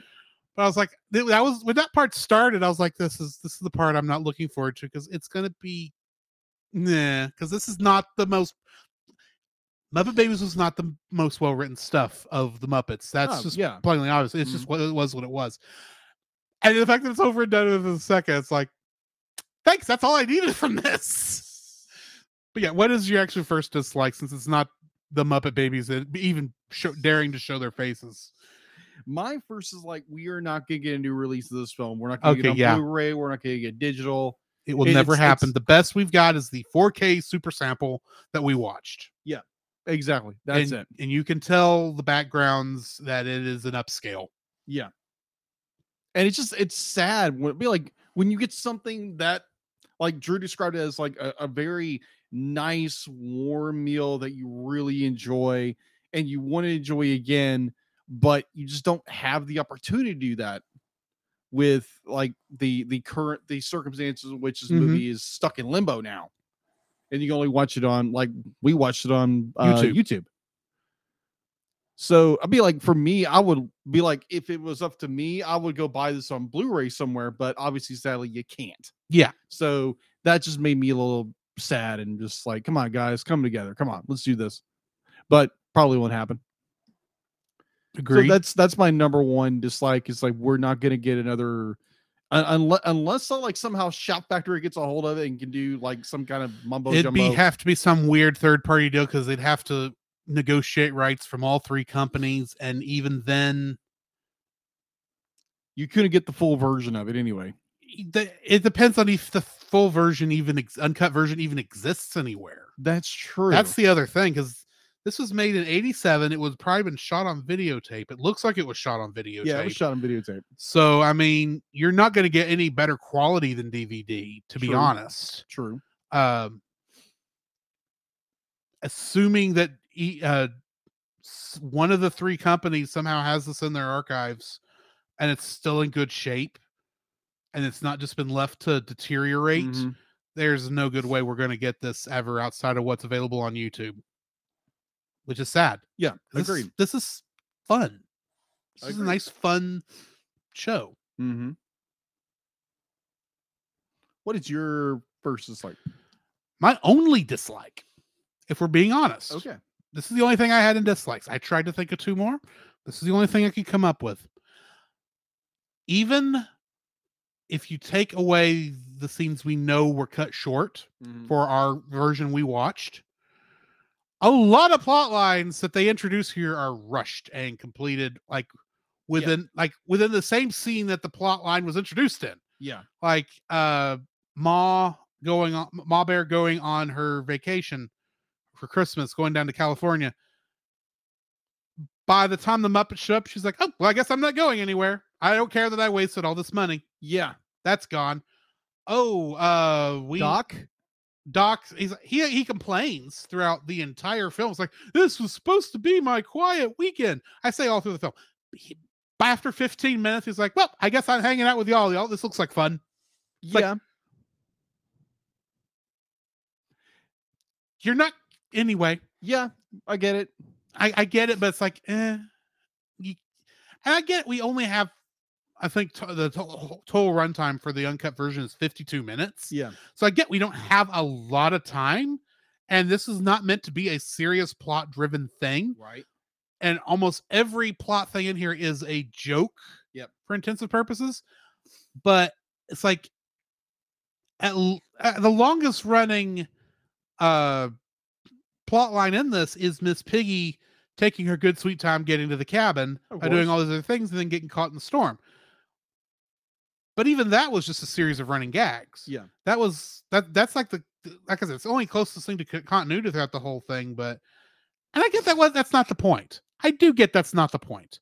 But it's just like I feel like if you're going to introduce a lot of these different plot lines, granted you do have to give all your characters agency, at least all the main ones.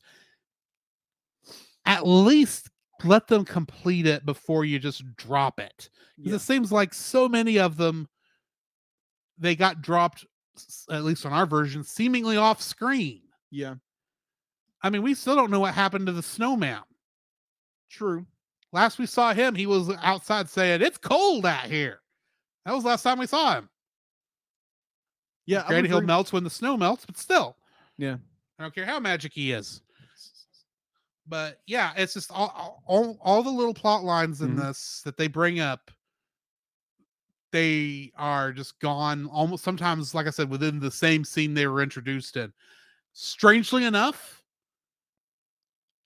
I think this is going to sound like heresy, mind you.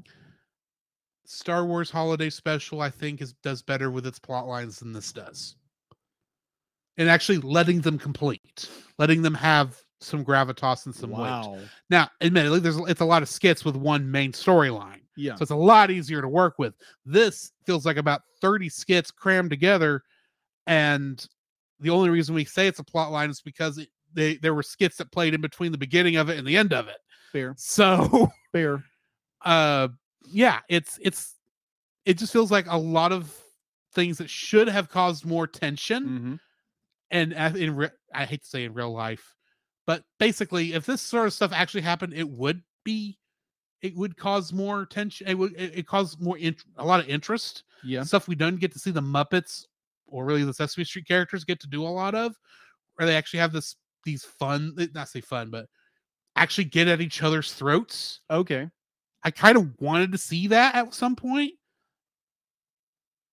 But we never get there, and it's like everyone's just super happy at the end. And yeah, I get that's the point, but it's just like I was wanting this to have just a little bit more weight to it. I guess that's all it comes down to. And I could see plenty of ways they could have done it, and they dropped the ball every time. Like I said, I get it. I just wish there was just a little bit more oomph to it. Do you have any more dislikes? I'll just jump off yours. I completely agree with you that there again, this story is very rushed. The plot lines kind of go, they're here and they're done, and so many of them are dropped. But I would agree that this is a special. It's under an hour, so you don't have a whole lot of wiggle room to work with. Yeah, and especially when you're combining 4 different franchises into one show. I mean, the Fraggles barely get any screen. You only get like maybe 5, maybe 10 minutes total screen time. It's a lot quicker than the Muppet Babies in this version, anyway. Yeah, but that was funny. That was funny. That was hilarious. That was funny. But yeah, I do agree with you. Be like, yeah, this if they could have took their time and like flesh out the story a little bit more and had our characters interact more, it would have probably been a more fluid story. But there again, this was this is special for ABC, right? Only time we're gonna be able to do this. I get that. I mean, it's just I've seen a couple of the other Muppet specials, plus Muppet Christmas Carol, and I've seen what they can do even with the limitations they have with such a big cast. And I just was like, could you be more like these other things? Be a little bit more like all this other stuff. And it's like, well, it's still fine. It is what it is. I hate bashing this at all, to be honest. But if I'm gonna say there's something I just wish was better, it's just like I wish more of these plot lines had a little more weight behind them. If you're gonna do it, if you're gonna have I think it could have been better if they would have maybe not had 2 or 3 of these plot lines and then just focused on maybe 1 or 2. Okay. The piggy one and Swedish Chef trying to get the turkey. Got it. Because those are the 2 main ones throughout the whole thing, to be honest.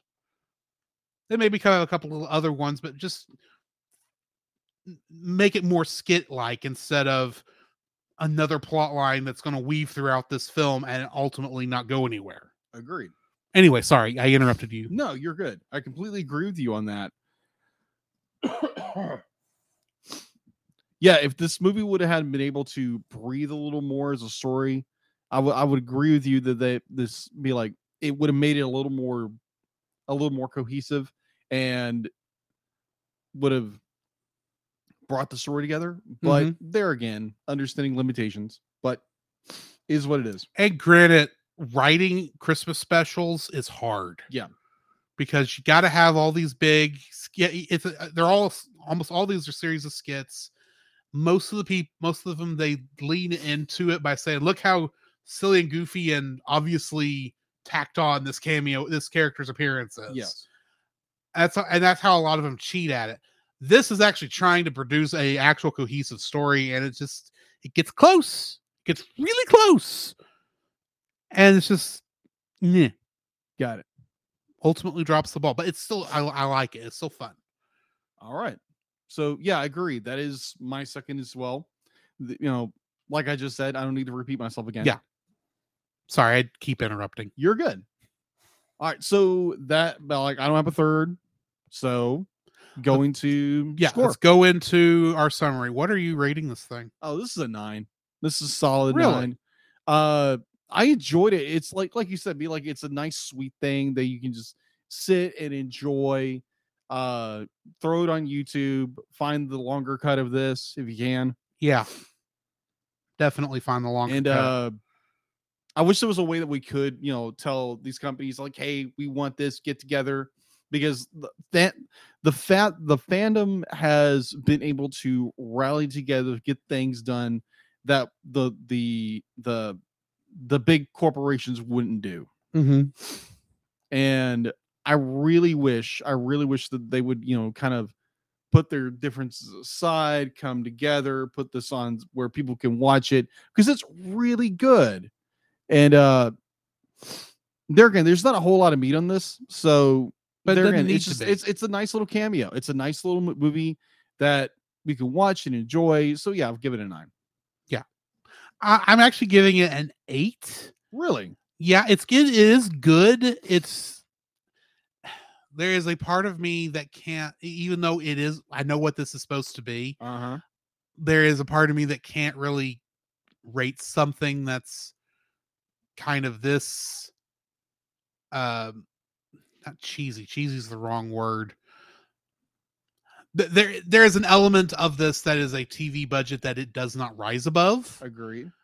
And I think that's what really is what brings it down. It's like it could be better. I can see so many ways it could be better, even though I do love it for what it is. Right. So yeah, that's why I'm giving it an 8. It's like it's not bad. It's just it could be better. Got it. Without much work, I think. But at the same time, how are you going to get all of the big Sesame Street and Muppet Show characters together where it doesn't feel like it's rushed and cramped? True. Much like that house was. Oh, yeah. Very much agreed. So yeah, that brings us to the end of this review. Next week, we are going to be looking at The Polar Express. Yes, a film that will teach us all the meanings of the phrase the uncanny valley. Boy. It's not that it's bad. And this is one of those where it's like, that's just one of the issues that this film has. Right. It is a good film. I've seen it a couple times. Have you seen it? No, I have not. Okay. But yeah, it's the biggest issue. This is one of those uncanny valleys where the problem is they mocapped characters who didn't need to be mocapped. Yeah. And plus this is like really, when was the movie come out? 2004. Yeah. This is like right when CG was really starting to explode. Yeah. And so they're trying to expand the domain of digital computers. Yeah. Or computer generated imagery. And for some reason deciding that cartoons could not exist in the 3D world, so they go more 2D. Got it. They go more trying to be serious, which don't get me wrong, it is still serious, but it's also trying to match the art style in the book, and it does do that. But anyway, gotcha. There's a reason they dress up the Rusk State Railroad out there as the Polar Express nearly every year. At least I still think they do that. They do. I hadn't seen that announced yet this year. No, they're doing it. Okay, I just hadn't seen it. But anyway, join us next week for that. Right, for now, though, we've got to jump into another couple episodes of Star Trek Lower Decks.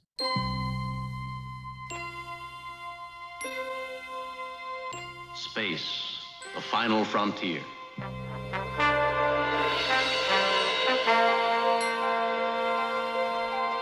These are the voyages of the starship Enterprise. Its 5-year mission: to explore strange new worlds, to seek out new life and new civilizations, to boldly go where no man has gone before.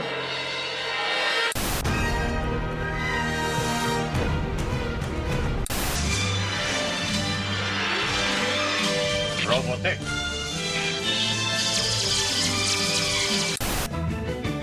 Come on now and set sail for the future. Find the sky, oh, the love of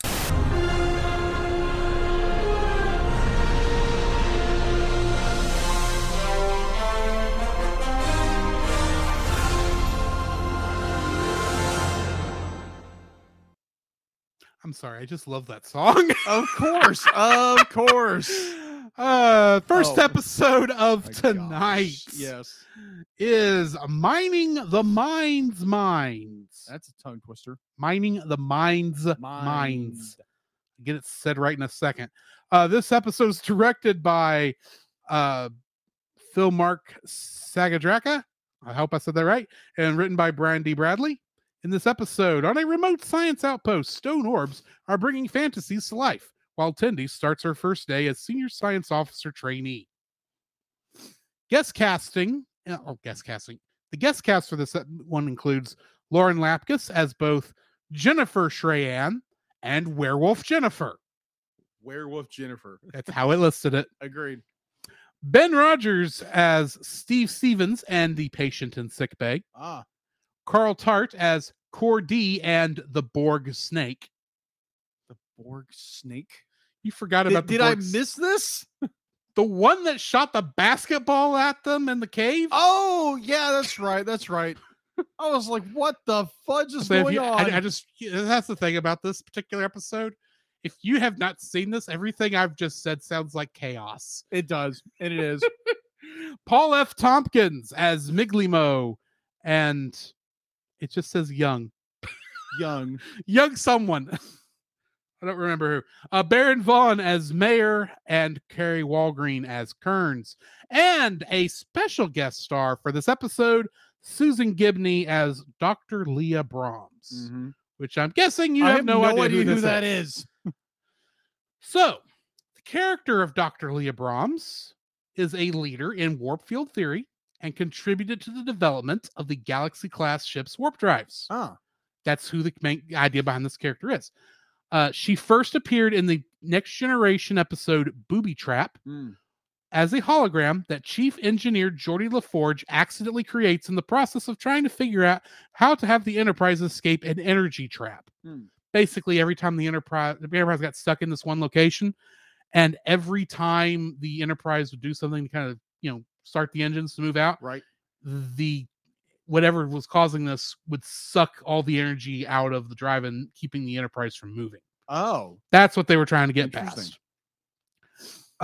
Turns out that the hologram program is a little too good, as holographic Brahms and Geordi start to develop feelings for each other throughout the episode. By the end of the episode, when Geordi has to turn off the program, it plays like two lovers saying goodbye to each other. If Geordi would have been smart, he would have deleted this program. However, in the Next Generation episode Galaxy's Child, which was in the following season, Okay. the real Dr. Leia Brahms comes on board to study the Enterprise, to study the engine modifications Geordi has made over the years. Oh. As the Enterprise is heading through an asteroid field, they get attacked by a spaceborne life form. Defending themselves, the Enterprise accidentally ends up killing this life form, which turns out to be pregnant. And after performing the equivalent of a C-section to save the child decides that the Enterprise is its mother and attaches itself to the ship, feeding off the warp drive. Oh, fun. As Geordi and Brahms attempt to figure out how to quote-unquote sour the milk to make it disengage, Leah comes across the holodeck program from Booby Trap. Oh. And you can imagine how that went. Specifically, when Geordi comes in and finds Dr. Brahms facing herself, it is the scene from her final appearance in Booby Trap where she says, Geordi, when you are working on I am in these engines. When you are working with them, you are working with me. And something to that effect. It's like, oh wow, this is like the worst place you could have come in on. Like, I think I'll be like, Geordi, like, beam me up, Scotty. Now. Yeah. So yeah, that's who Dr. Leia Brahms is. Gotcha. Also in the episode, we see a Kuku Khan, the flying snake monster. Okay. Which previously appeared in the animated series episode House Sharper Than a Serpent's Tooth. Okay. Fun fact, if you've seen Black Panther Wakanda Forever, Kuku Khan is the name that the Mayan people that Namor's from call him because they believe him to be a representation of their god. They are based off the same source material. If you're trying to figure that one out. Gotcha. The psychic minds that appear in this episode produced a similar effect as the technology used on the Shore Leave planet from the original series episode Shore Leave and the Star Trek animated series sequel Once Upon a Planet, as well as the fantastical alien illusions experienced aboard Deep Space Nine in their episode If Wishes Were Horses. This episode features the first appearance of the Excelsior class USS Hood and the Excelsior class in general in animated form. The USS Hood first appeared in the Next Generation at premiere Encounter at Farpoint. The appearance of Cordy is the first reappearance of the Zaldan race since the Next Generation Season 1 episode Coming of Age, which aired 34 years previously. This episode references several past incidents experienced by the lower deckers aboard the Cerritos, including Boimler and Rutherford's descriptions of that Klingon who took off with the ship when he was drunk from Envoys, the time they tussled with Mugatos in Mugato Gumato, the 2 times that they tussled with the Packleds, No Small Parts and Wedge Dudge, the time they scared the crap out of that drill instructor in I Excretus, and the later description by the Carlsbad lower deckers to the time the Cerritos lower deckers stood strong in an alien trial, which was later clarified as more of a party in Veritas. This episode included the use of a hand phaser to heat rocks, much like was accomplished by Sulu and was first seen in the original series episode, The Enemy Within. Stevens mentioned that when he was turned to stone, he declared brain dead, but saw a koala sitting on a black mountain. This is a reference to the episode's Moist Vessel, where it mentions the universe is balanced on the back of a giant smiling koala.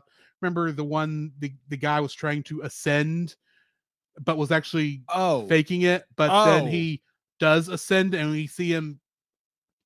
He says the universe is ruled by a giant koala. Why does he smile? What does he know?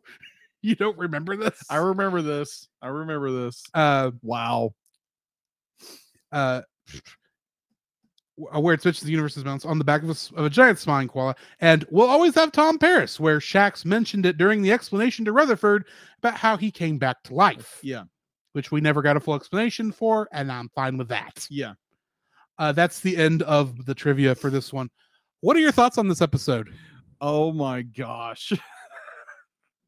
I was like, I there again, limited exposure to all of Star Trek. Trek, right? Trek. Star Trek. There's an E, not an A. Okay. Star Trek. Oh my gosh. Either or, moving on. Moving on here, people. Before I embarrass myself even more with Star Trek stuff. Moving on. Moving on. Oh man, that's just the fact that they encounter these rocks that will make you like your deepest fantasy come to life and That's turn how it you starts to anyway. Huh? That's how it starts That's how anyway. it starts anyway. Then it turns into a nightmare, which I I found was- hysterical. I especially loved the Klingon clowns. Oh With gosh, the patless arms. those were funny. Those were funny. The part that got me more was Tindy trying to be assertive or trying to buck up to the captain. It's like, hey, I just found it very interesting. I found that more interesting than the I guess you would call the main plot. I guess this is actually, I think, one of the weaker episodes this season. Yeah, I would agree. I'll admit, because it's the one that's the most off the wall. Yeah. Well, outside of maybe the next one. But yeah, I see what you're saying, how Tindy's trying to be more assertive so that she can try and be a senior science officer would be a more interesting story. Yeah, and also her fact to be like she's the one who picks up on the transponder. Yeah. They're like, oh, there's a weird frequency going on here, and everybody's just ignoring her. And she finally just is like enough and just smashes this thing, revealing the power source. The power source. The power inside. source. Where these two people are communicating, or they're working together to get more information from Starfleet. The rock-based life forms and the outpost scientists. I thought that was clever. The end of it was great. The psychedelic, all the monsters are trying to kill you kind of thing. Gonna turn you into stone. That was funny, but the Tindy story was better. Was more better. Yeah. Was a little more fleshed out. It was a little more intriguing. But yeah, I enjoyed the episode. It's a little weak with its. I think it's A plot. Its B plot's better. If they would have stuck more with the B plot, I thought it would have been better. Yeah. I agree with you there, All right. actually. I don't think this was the best way to use Dr. Leia Brahms' character, even though I get the joke. It being a reference to how she is, her first appearance, basically. Right. And that apparently a lot of engineers have the same type of fantasies, I guess. Weird. Because that's the entire reason Rutherford had a fantasy on her, because Geordi had a fantasy of her. It's like, yeah, these are different people. Yeah. I get maybe he could have a crush, but still. It's like, oh yeah, we all have our crushes on this character. I'm like, really? Yeah. Just because she created the warp core? She didn't create the warp core. She just made it better, basically. Made it better. I really don't know a good way to explain it, because she's just a Wow. leader in the field, and she's the one who technically created the Enterprise's warp core. Yeah. But see, I don't really think using the character in this way was the best way to handle using her character. Might have been funny if Rutherford had to deal with her on the Cerritos, because maybe the Cerritos is using the Enterprise D's design, since it's a newer ship than the D, and so maybe it's using technology that was made for the D, for the Galaxy class. But and maybe it causes trouble with the California class. Maybe. So maybe Rutherford would have to work with her on that, and maybe that could cause some issues and problems. That might have been a better use of her character, other than, oh, I'm just a fantasy dream sequence thing. Yeah. And granted, I bet you that the actress had a lot of fun playing this scene. I almost guarantee you. It's just, I kind of wish.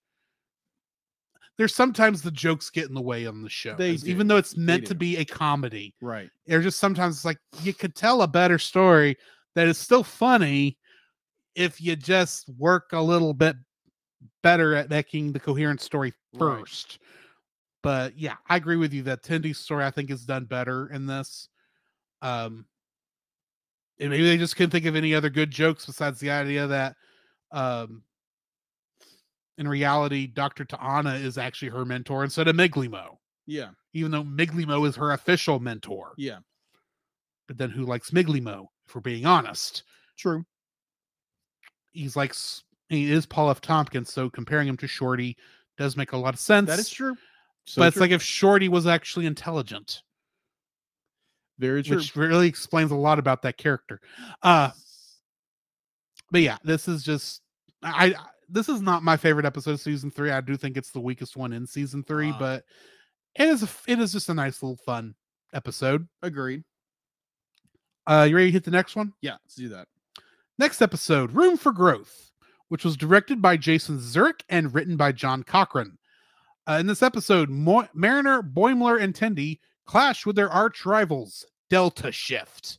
Meanwhile, the Cerritos engineers go on mandatory relaxation leave. And that goes about as well as you think it will. Asif Ali plays Asif in this one. Mary Holland, it plays Taz. Charlotte Nick Dow played Meredith and Moxie. Artemis Pebdani played Caravitas. And, of course, Paul Scheer played Andorithio Billups, and Carl Tart reprised his role as Kayshawn. Which I actually liked a lot of his sayings in this one from his language. They were funny to me. Gotcha. Getting into the trivia for this. 2 additional background characters introduced during season 1 are given names for the first time in this episode, that being Fedorov and Moxie. The opening scene where Captain Freeman is possessed by a mask and turns parts of the Cerritos into an ancient temple is a direct reference to Star Trek The Next Generation episode Masks, which is about as stupid as you think it is from what you saw in this episode, except it's Data that gets possessed by the masks. Yeah. It's a weird episode. Agreed, it is. Oh, you've seen it? What? This episode? Yes. No, Masks. No, I haven't. That's what I'm saying. That's the weird episode. Oh, okay. I thought this is referencing that episode. Yeah, this is a weird episode too. Yeah, but I mean, the whole thing with the masks is what I was referring to. Gotcha. Taz and another unidentified masseuse are the 3rd and 4th Adosians to appear in Star Trek after Eric's from Star Trek The Animated Series and the Division 14 medical specialist from the Lower Decks episode Much Ado About Boimler. The Gallardonian, a member of Momal species, a member of Miglimo's species, and a member of Addix's species. Give you an idea of how many species have not been named yet. Right. All species first introduced in Lower Decks appear aboard the Dove. It is confirmed in this episode that Dr. Ta'ana at one point had a tail like all other Caitians. Oh, gosh. Earlier in her Starfleet career, she lost it in an unspecified incident. Oh, my gosh. That scene. That entire scene. I'm like, oh, my gosh. Last but not least, one of the Doppler emissaries' duplicates, skeletal remains, can be seen when Mariner, Boimler, and Tendi first enter the area under hydroponics, suggesting at least one duplicate was unaccounted for. Well, there's not a lot of oxygen down there, so I get it. Oh my gosh. Tinley. I like Tinley as a character more and more because she's a little more assertive than she used to be. Oh my gosh. This episode and the last episode and this episode, it's just more like, okay, you like Tinley more. Yeah. This is another, we also get to see another instance of Bold Boimler in this. Yeah, that's right. Yeah. Except now we know him as Anti-Grav Boy. That was great until it's like, oh, it's the deflector dish. Crap. Yeah. So let's talk about the holodeck scene. Oh gosh, why? I understand these two are a couple. I get it. Yeah, this has been the running, not the ring yet, but this has been going on since somewhere in season 2 is where it started. It did. Where she realized she actually had feelings for Shax. Probably the episode where Shax came back. Yeah, for being honest. But yeah, that I love it. I love this moment in there where they're robbing the bank. Yes, that's absolutely like Bonnie and Clyde all day. I thought it was hilarious, and she's like, it's like, oh, turn off all like Turn off the safety protocols. It's like, hold on, and close program. and that is not what makes him pause the program. It's mostly like, we never talk anymore. It's like, like I died. We haven't talked since. Here, I'll tell you a secret. Nobody knows how I lost my tail. Oh my gosh, Tinley. It's like, I've gotta know. It's like, I'm curious. It's like, nope, we don't want to find this out. Nope. But I do need to make a comment on one thing, because this is another instance where money is brought up on Star Trek. Except this is money from the past. Yeah. So there's been a thought that in Star Trek, the Federation does not have any money. Okay. I disagree with this. Just because it's not seen on screen doesn't mean there's not money. Sure. For one thing, there has to be some sort of exchange rate to the Ferengi's gold press latinum, since that is a thriving currency that pretty much everyone who wants to deal with the Ferengi has to be able to use. Yeah. And you can't replicate this stuff anywhere. That's part of the reason why it's actually still worth something. There is nowhere in Star Trek that actually states that they don't have currency of some kind. The closest that you get is in Star Trek First Contact. Okay. When I know you've seen the movie, right? Yeah, I've seen it. Okay, you know the scene where Picard and Lily are working their way through the ship, and she asks, I had a hard enough time finding enough titanium just to build a 4-meter cockpit. How much did this thing cost? And Picard says, the accumulation of money is no longer the driving force in our lives. People have used that quote to say that there's not money in Star Trek. That is not what Picard said. No. Picard said the pursuit and accumulation of that money is not the driving force in our lives. That may be true for Picard, because Picard's family is rich, because they have a very old vineyard, and he probably never had to care about money. And plus, Picard's an idealist, and he has a chance to teach the ideals, or his ideals from the 24th century to the lower 21st century. And maybe this is where the concept of the quote unquote evolved human that supposedly exists in Star Trek starts. This is actually proven true, but anyway, not important. But wouldn't that be like understanding very little about Star Trek?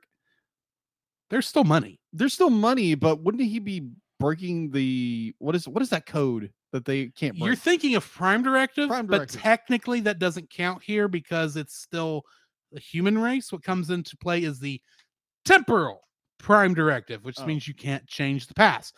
Problem is, by that point, past had already been changed, so he's trying to change to correct the problems in the past.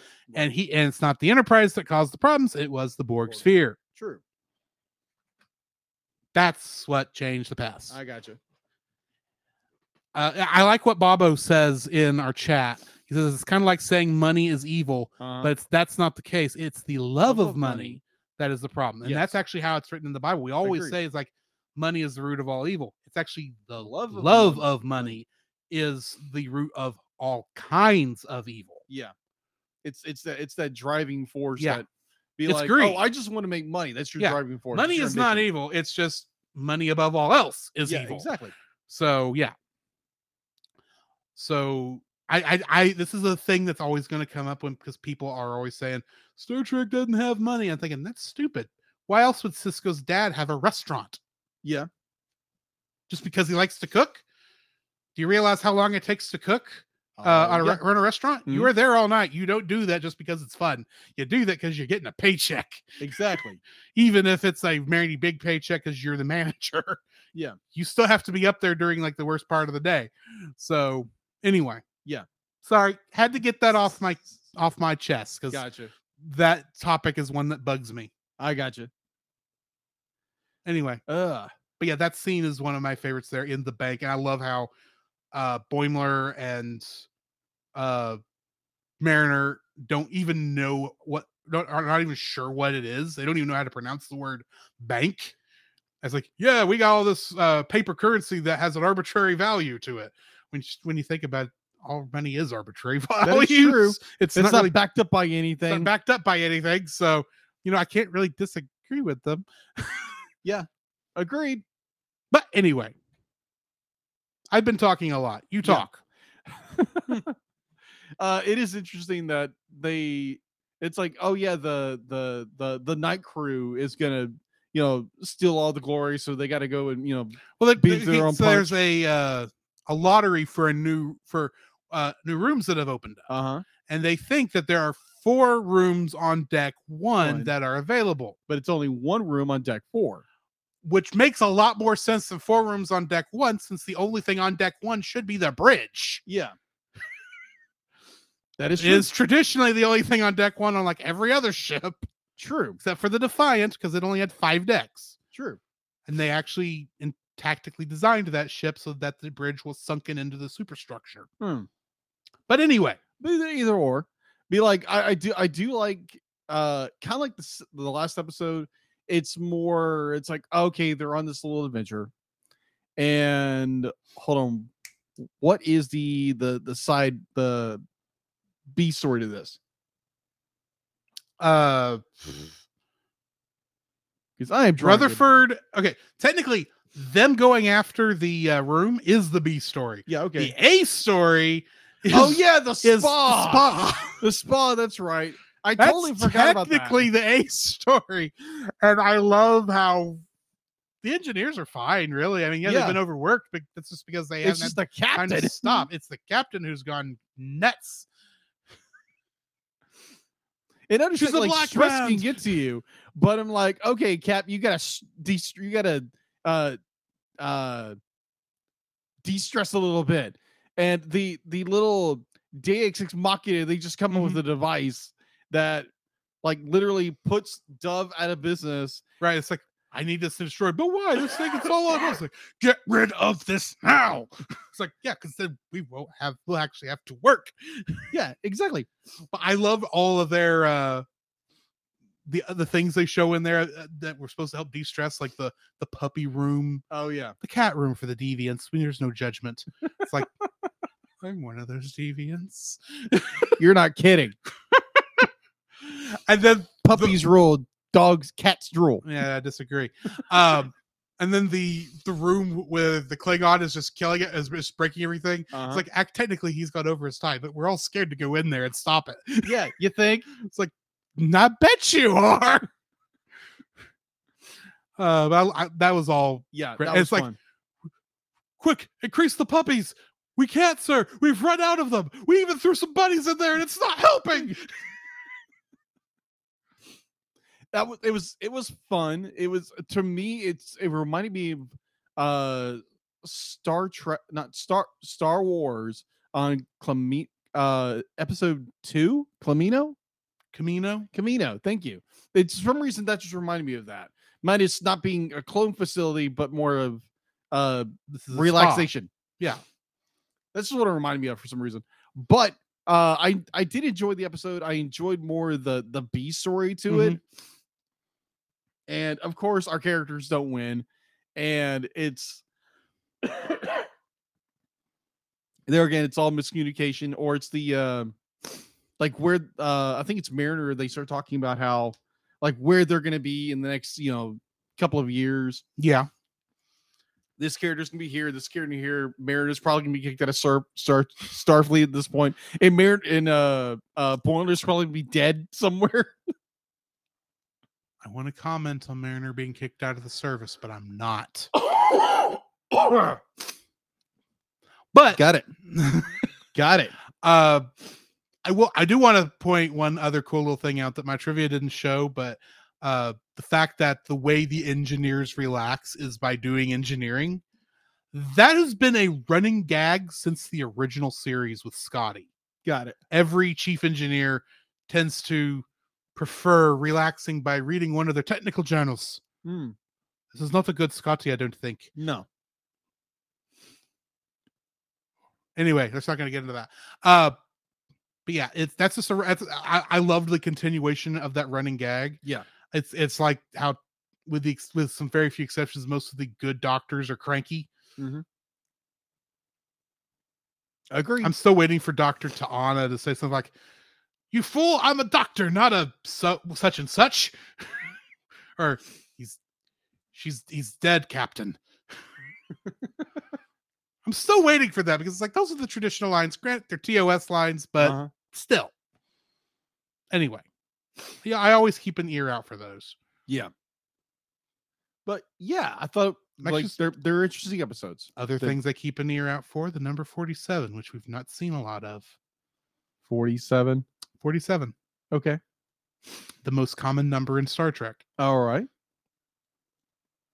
Okay. Well, that'll be a discussion for another episode. If it ever comes up again. Exactly. So yeah, that's going to be the end of this one, I think. Yep. Join us next time for the episodes Reflections and Hear All, Trust Nothing. Okay. I believe Hear All, Trust Nothing is the episode that takes place on Deep Space Nine. Oh, okay. A previous location on the in Star Trek. So join us for that next week with the Polar Express. You got anything to add before we cut out of here? Welcome to the Christmas train. In the meantime, this has been Drew. This is Jacob. And we'll catch you in the next frame. You can follow Jacob on his Facebook at Jacob B. Heron. His Facebook page, Jacob's Daily Art Corner, where he tries to draw each and every day. His Instagram at Jacob B. Heron. His Twitter at Jacob Heron. And his Letterboxd at Jacob Heron. You can find Drew on Facebook at Drew Dodgen. His Facebook page, Drew's Photobin, to see his photography. His Letterboxd page at GGeorge759. His Twitter at GGeorge759. And Instagram at Drew Dodgen. You can like us on Facebook at the Cellcast Podcast. On Twitch at the Cellcast Gaming. On YouTube at Cellcast. On Twitter at cast_cell. The Cellcast can be found at Apple Podcasts, Google Play Podcasts, Stitcher, Spotify, or anywhere else fine podcasts are downloaded from. Please rate and review us where you found us, and also on Podchaser. Email us at thecellcastpodcast@gmail.com. The Cellcast is a proud member of both the Pop Americana and Culture Box media networks. For more information, please see the link in the description. Our theme song is Drop and Roll by Silent Partner. And remember, that's Cell with a single L.